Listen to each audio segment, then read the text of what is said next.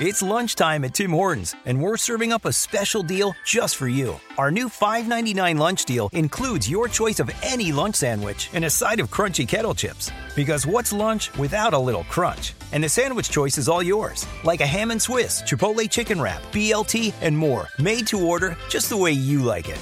Tim Hortons' new lunch deal. Simple, delicious, and just $5.99. Now that's a good deal. Only at your neighborhood Tim's. U.S. only. Price and participation vary. Terms apply.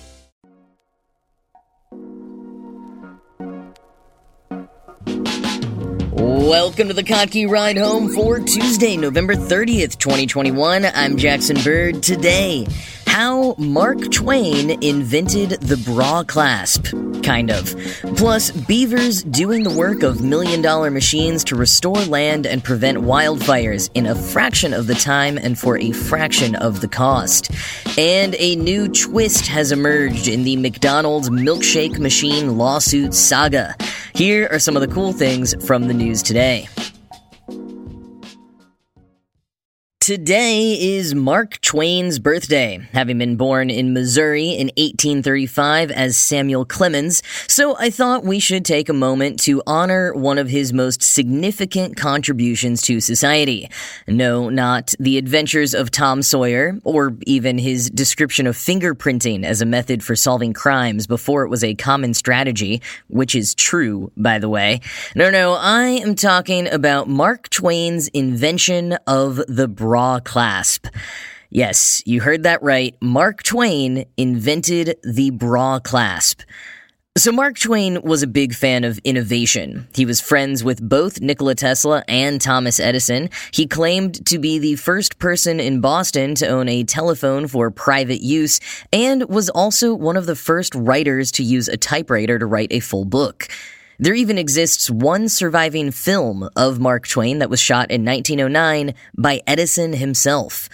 As for his contribution to the forensic use of fingerprinting, there was a precedent of fingerprinting in ancient Babylon as well as in ancient China, but those were pretty much unknown to 19th century Westerners.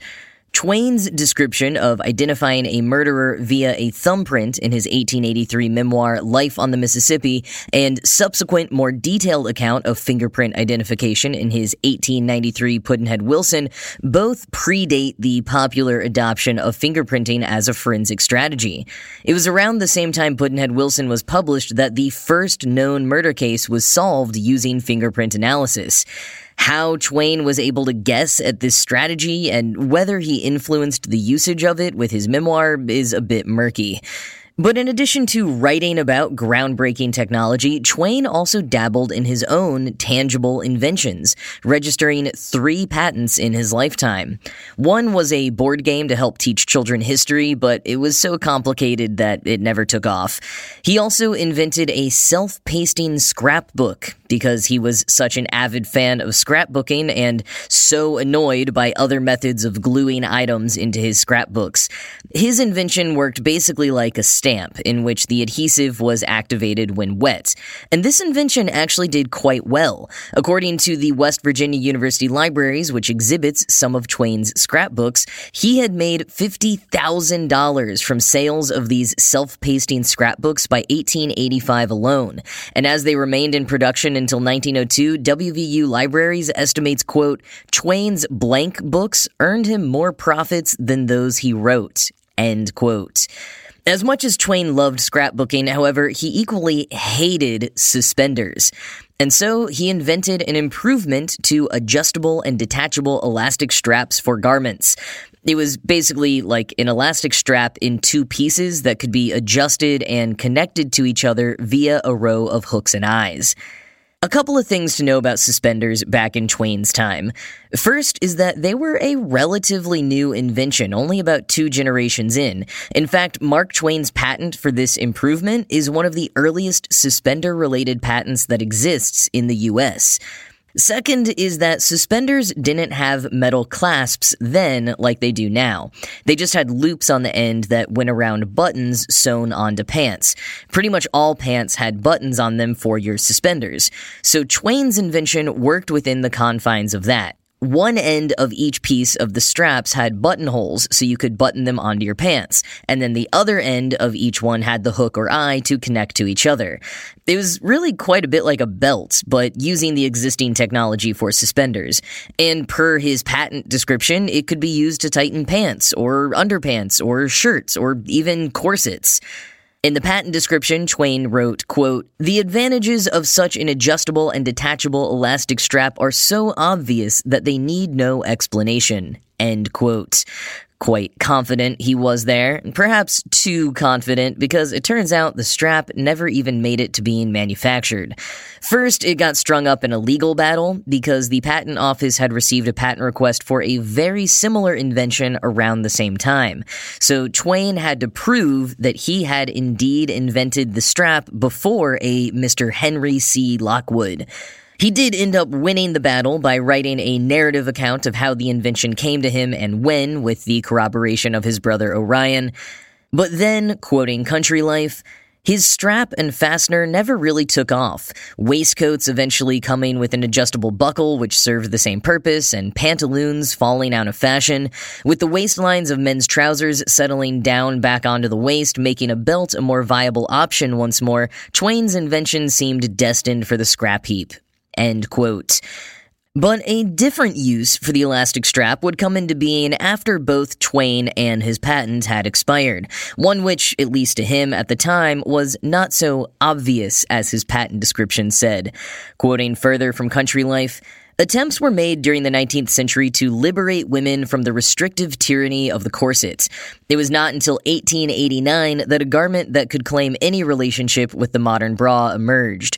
Hermione Cadol, a French designer, had the bright idea of splitting the traditional corset into two, the top section supporting the breasts by means of straps, while the lower section provided shape to the waist. The word brassiere, borrowed from an old French term for bodice, began to emerge a few years later, and by 1907 became mainstream when used in the magazine Vogue to describe the upper part of Cadol's split corset. In 1914, the New York socialite Mary Phelps Jacob invented and patented the bra as we would know it today. Its advantages were immediately obvious, being lightweight, soft, comfortable, and separating the breasts naturally. Jacob later sold the patent for her invention, also known as the backless bra, to the Warner Brothers Corset Company, and it quickly established itself as an essential piece of a woman's lingerie. Something was needed, though, to ensure that the bra strap at the back remained in place. In that respect, bra technology has developed little from its early days, and the clasp which secures the elastic band even now is none other than Twain's adjustable, detachable strap for garments. Of course, by that time, Twain's patent had long since expired, and he was dead. I'm sure he would have appreciated the irony of that. End quote. So did he really invent the bra clasp? Yes and no. In much the same way that some claim he influenced the rise of forensic fingerprinting, it's more that he had the right idea a little before it became popular, and others came up with the same thing later on, whether or not they had any idea that Mark Twain had also had the same thoughts. Still, as a man who liked a good story, I do think if he were still around today, he would probably proclaim himself as the inventor of the bra clasp, giving high school boys just one more reason to hate the classic author.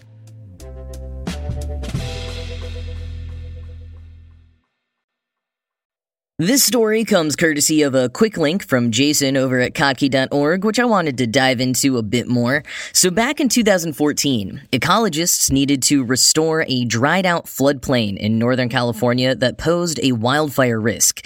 The usual route would have been to revive the habitat using a bunch of heavy machinery, a process that would cost $1 million at minimum.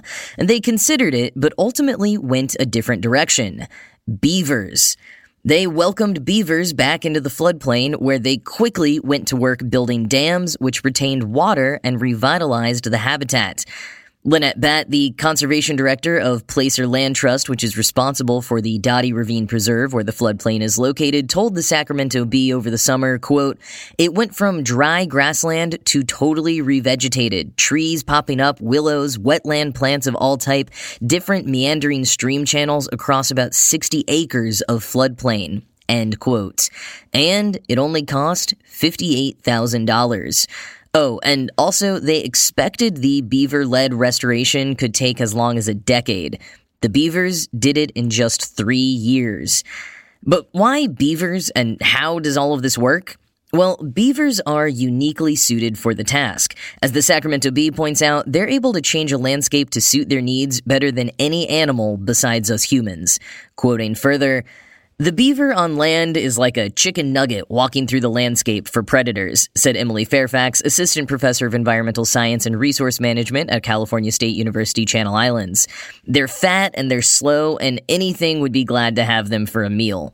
But beavers are quick and agile in water, able to protect themselves from predators. They build dams that push flowing stream water over the banks to create ponds and dig canals into the landscape to form an expansive wetland. End quote. But beavers' desires for dams and our human desire for, say, planting new trees often comes into conflict. We've also historically liked to kill beavers for their fur. From the 1600s up until the early 1900s, colonizers in North America decimated the beaver population, going from roughly 400 million beavers at their peak to our current counts of about 15 to 25 million. And that's after a 20th century rebound once things like beaver hats and coats fell out of fashion. So when an organization wants to try using beavers to restore an ecosystem, a growing trend, the first step is to stop trapping beavers. Still a common practice in areas where, again, the interests of beavers and humans usually come into conflict. If it's a place with nearby beavers, you just stop trapping and wait. But sometimes you might have to build your own beaver-like dams and then hope that a beaver will find it and take over. Once the beavers have worked their magic, however, the benefits are numerous. Quoting again, "Beaver wetlands are like giant sponges, collecting water from rain and snowmelt during the winter and slowly releasing moisture during the summer and dry periods. As a result, they're helpful during droughts and against wildfires. In my research, I saw it persist for 3 drought years in a row, and then the drought ended," Fairfax said. "That water can remain accessible year after year after year during drought." Fairfax said she found evidence of 5 instances where beaver wetlands stalled the progress of a wildfire, including the 2000 Mantor Fire in California and the 2018 Badger Creek Fire in Wyoming. Wetland vegetation doesn't turn into the dry, high-risk fuel that feeds wildfires. Instead, the moisture can slow down the wildfire. End quote. And Fairfax notes that the wetland might not necessarily stop a fire, but even slowing it down can give firefighters time to get a handle on it and also give other animals a safe spot to wait it out. So it sounds like we need as many beavers as we can get on the West Coast to help with the wildfires. Plus, as a bonus, beavers are intensely loyal creatures, always happy to take care of a handful of English school children dropped off by a fawn if it will help restore their lion god to power.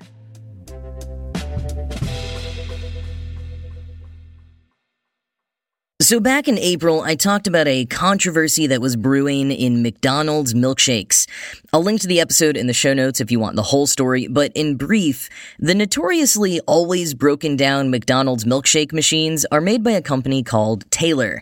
And one reason they're always broken down is that they're pretty complicated and temperamental, and they also require a Taylor technician to fix them.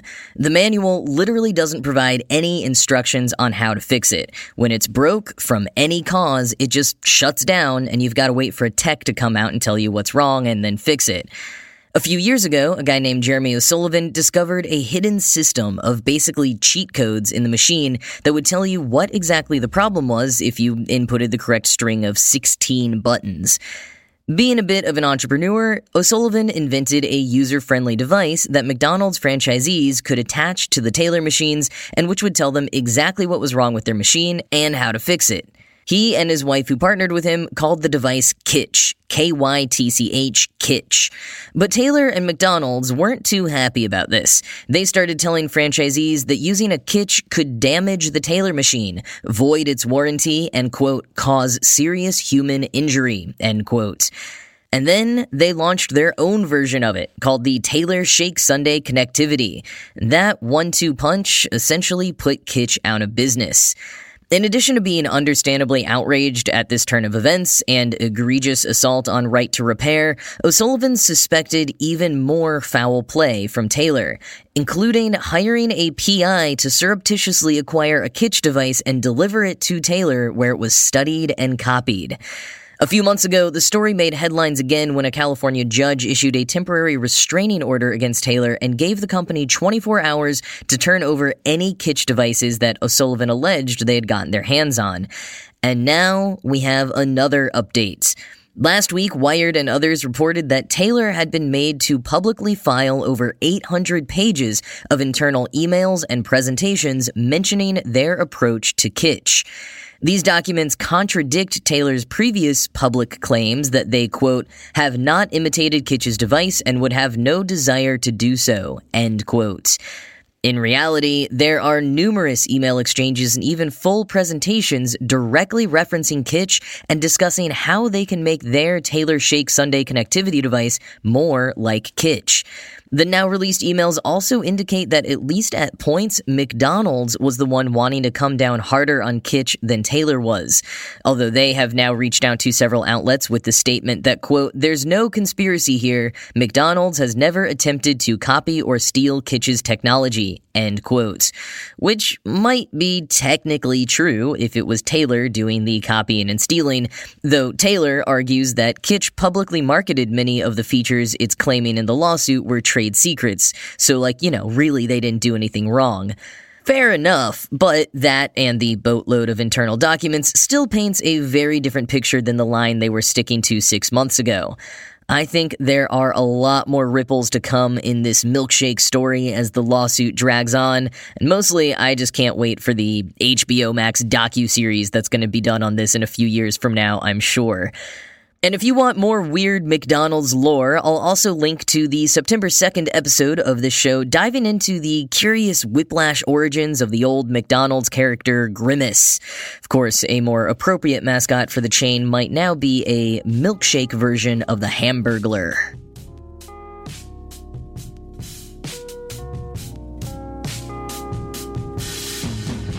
Alright, well that is it from me for today. As always, this show was produced by Ride Home Media and Kottke.org. I am Jackson Bird, and I will talk to you again tomorrow.